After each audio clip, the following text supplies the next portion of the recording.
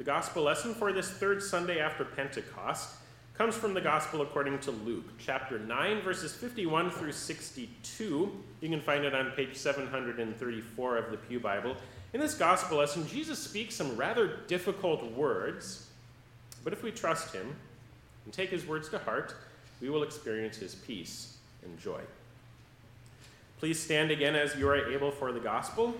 From Luke 9, beginning at verse 51, we read in Jesus' name.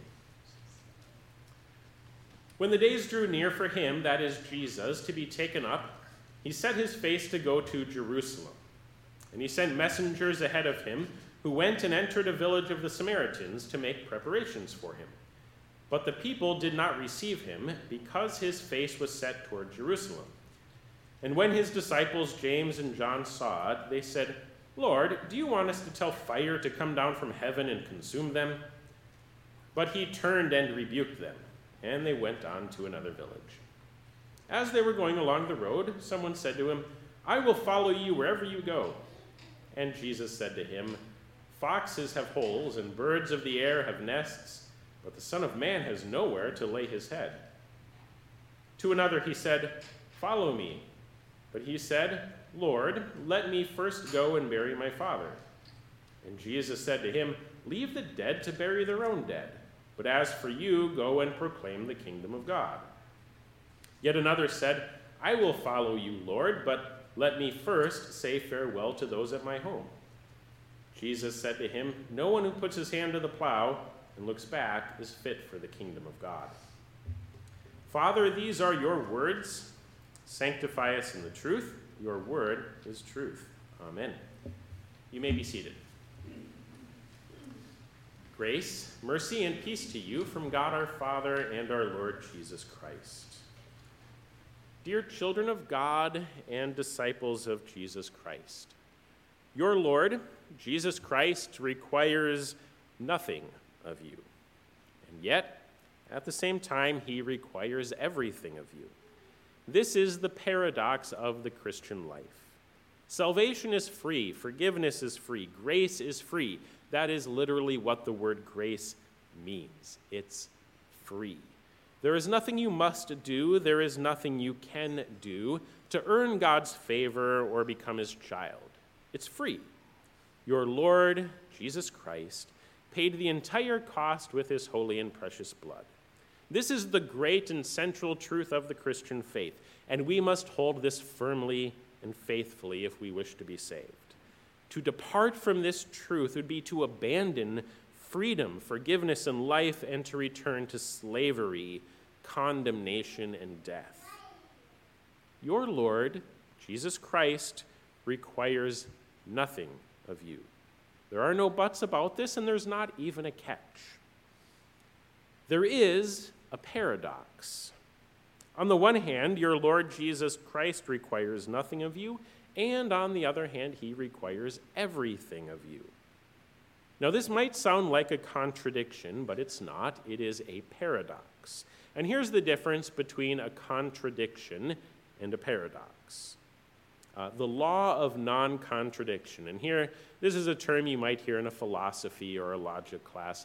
The law of non-contradiction says that a thing cannot be both true and not true at the same time and in the same way. That would be a contradiction. And so a contradiction is not really possible. It can only exist in the mind or in words, but not in reality. A paradox is different. A paradox is something that might seem like a contradiction, but there is some difference, usually in the way that the two statements are true. And the Christian faith is filled with paradoxes. Here are a few examples for you. The doctrine of the Trinity is a paradox. We worship one God, and that one God is three persons. Another one, the doctrine of Jesus Christ is a paradox. He is both God and man at the same time. He is not part God and part man, but he is fully God and fully man all at once. The nature of a Christian, your nature is also a paradox. We are sinners and saints at the same time. We are at once completely sinful according to our sinful natures and completely righteous according to the new nature in Jesus Christ. These are all paradoxes. And one more, the Christian life is also a paradox. Your Lord, Jesus Christ, requires nothing of you, and at the same time, he requires everything of you. How can this be true? The key is in the word Lord. What is a Lord? This isn't a word that we use very often in ordinary, non-religious vocabulary because we don't really have lords in our society, or at least we don't call them that. But here's my definition anyway, and I should state that this is just my own working definition. I don't really know how Daniel Webster defined the word, but I would define it this way. A lord is a benevolent ruler. Benevolent means nice, kind, generous, protective. A lord is a benevolent ruler. He uses his power to care for his subjects. And this is what it means, this is what we mean when we call Jesus our Lord. He is the supreme authority in all the universe, and he uses his supreme authority for our good. And since he is the supreme authority, we are also, of course, subject to his will. We are bound to obey his commandments. We are bound to follow him wherever he leads us. And this is good for us because he is a benevolent Lord. Now this can be a frightening thing because we don't know where he might lead us. He may lead us away from earthly riches. He may lead us away from our homes and careers. Following him may even lead us away from those that we love. And I do not mean at all that it is God's will that we should be estranged from our families that God has placed us in. God placed us there for a reason. Leaving your family might be a violation of the fourth commandment, or if you're married, it would certainly be a violation of the sixth commandment. But that's the stumbling block for many in this text, right? Jesus seems kind of cold when he says to the one guy, leave the dead to bury their own dead. And when the third guy says, let me first say farewell to those in my home, Jesus says, no one who puts his hand to the plow and then looks back is fit for the kingdom of God. Seems kind of harsh because these are simple, pious requests that these men have. Attending your father's funeral or telling your family where you're going. These are both good works. We should do those things. But that's not what Jesus is attacking. Jesus sees, and we can see in the way these men talk as well, that both of these men, for both of them, their families had become their gods. They both placed following Jesus after their family relationships, and this is idolatry. Their families are first for them, and they both say as much. Let me first go and bury my father. Let me first say farewell to those at my home. For both of these men, their vow to follow Jesus is a contradiction. They both call Jesus Lord, and then in the next breath they say that something else is first. And that's a contradiction. It's not even a paradox. This is a flat-out contradiction. If Jesus is Lord, then nothing else can be first. Following Jesus means that everything is under his lordship. Our desires are subject to Christ. Our goals are subject to Christ. Even our own ideas of what is right and wrong are subject to Christ. And that really is one of the hardest parts.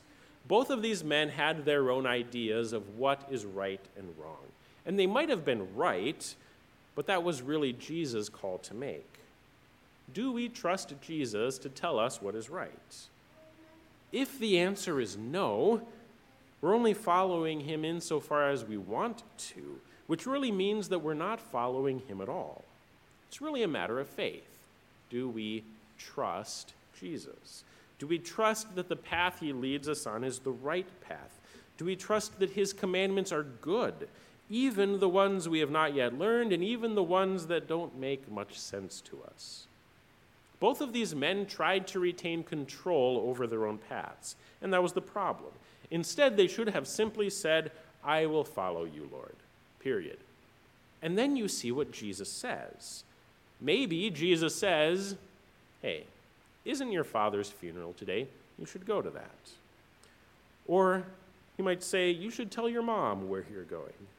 And maybe that's what Jesus would have told them to do had they agreed to follow him, period. Or maybe Jesus had something else in mind.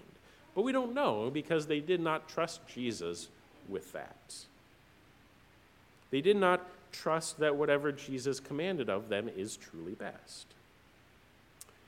We do this too. Emphasis on the word we.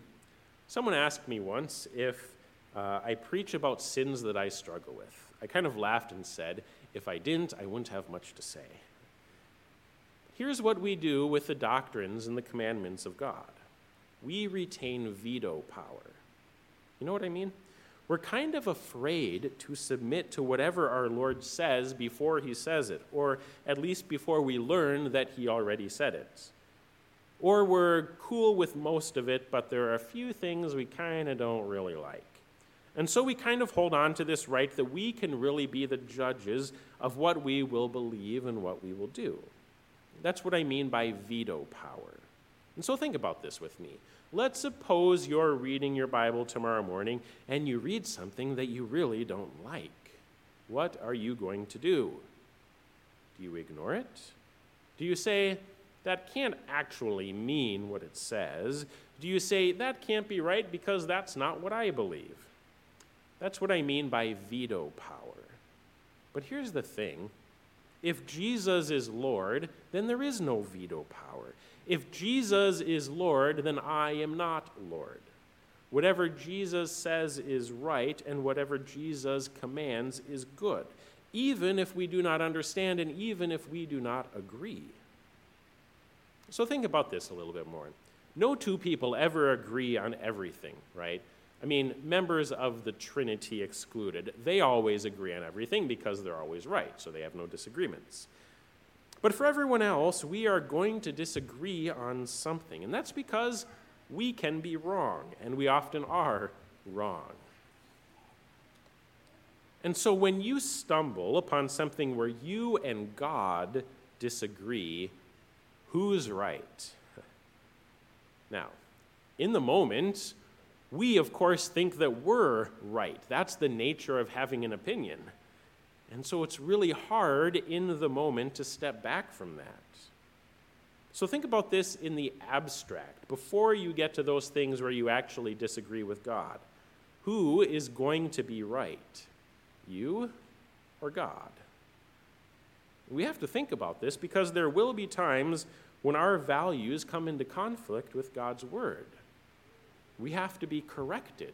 I guarantee you that will happen. And so what will you do? Who is truly Lord?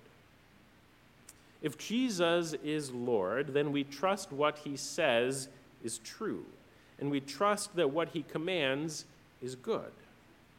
And this is part of what I mean when I say that Jesus requires everything of you. He is your Lord.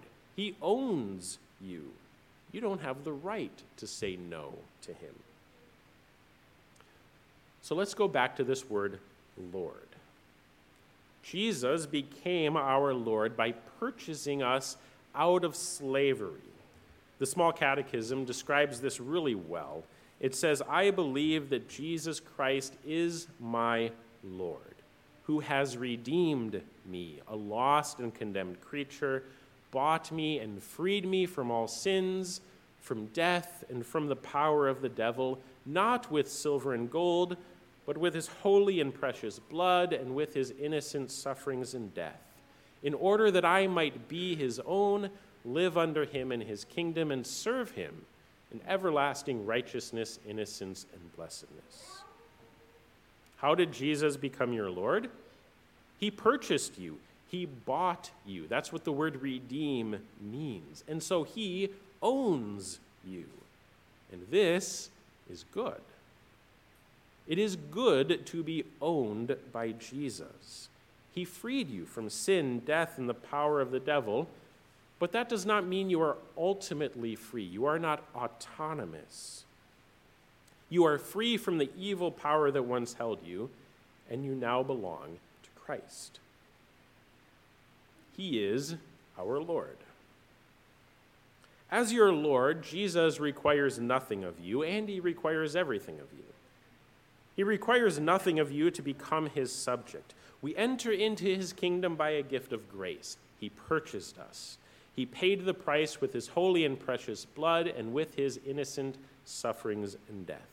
And now that we live in his kingdom by grace, we are under his lordship. But even this is a good thing. It's not some kind of bait and switch where Jesus lets you in for free, but then there's a high renewal cost. You know how some of those deals are. In those bait and switch deals, the company gives you a great deal up front, and then they make a big profit off of you later. Jesus does not bring you into his kingdom to make a profit off you. He brings you into his kingdom because it's good for you, all of it. Everything he does is good for you. His commandments are good for you. Even when he tells us to leave everything and follow him, that is because it is good for us. The everything that he calls us to leave behind is filled with false gods that will draw our love away from Christ and lead us back into slavery to sin, death, and the power of the devil. Jesus mercifully desires to spare us from that death. He is a benevolent ruler every step of the way. And in this way, being in the kingdom of God is like being in a family. And I mean a good family, the kind where parents love, protect, and provide for their children. And I know that not every child has such a family, and that is a tragedy. But every child should have such a family, and we pray that God would grant it. But here's what I mean by comparing the kingdom of God to a family. Children do nothing to become a part of the family. They're either born into it or they're adopted into it. Children do not have to earn or pay their way in. Children do not have to earn the love of their parents. It's a pure gift. But the parents also require things of the children, and this is good for the children. Now, I'm not talking about parents forcing their children to serve their wishes, like, son, go do my laundry. I'm talking about the commands parents give that are good for their children or for their siblings. Every night, all around the world, parents force their children to go to bed, and this is good for them. They tell their children to brush their teeth, eat their vegetables, stop hitting your sister, do your homework, all those things. Even when parents command them to do something like mow the lawn, this is teaching them responsibility. A perfect parent, if there were such a thing, would give many commands to their children, and every one of them would be good for the child. And that's what I mean when I say that being in the kingdom of God is like being in a family. But it's actually better to reverse that. Being in a family is like being in the kingdom of God. The kingdom of God is the big reality, and the earthly family is a dim reflection of it. A good family gives us a glimpse into the joy of being in God's family. Jesus requires nothing of you. That is, he doesn't need anything from you, and he won't accept payment from you. He purchased you, you paid nothing. He brought you into his kingdom by his own death and resurrection. This is what it means at the beginning of this gospel lesson, where Luke says that Jesus set his face toward Jerusalem. Jerusalem was the place of sacrifice. The cross was waiting for Jesus there. And that's why Jesus set his face to Jerusalem. He went there to pay it all. And so he requires nothing of you. But he also requires everything of you. He commands you to trust him in all things. He commands us to trust that he knows what is best for us. He knows even better than we do. Is that true? Yeah, it is. The one who set his face toward Jerusalem and paid the ultimate price for us is not going to turn around and hurt us. He's not going to lead us wrongly. He commands us to trust him in all things because he is the one worthy of all our trust. As an act of pure grace, he commands nothing of us and everything of us at the same time. Amen. And now may the peace of God, which passes all understanding, guard your hearts and minds in Christ Jesus. Amen.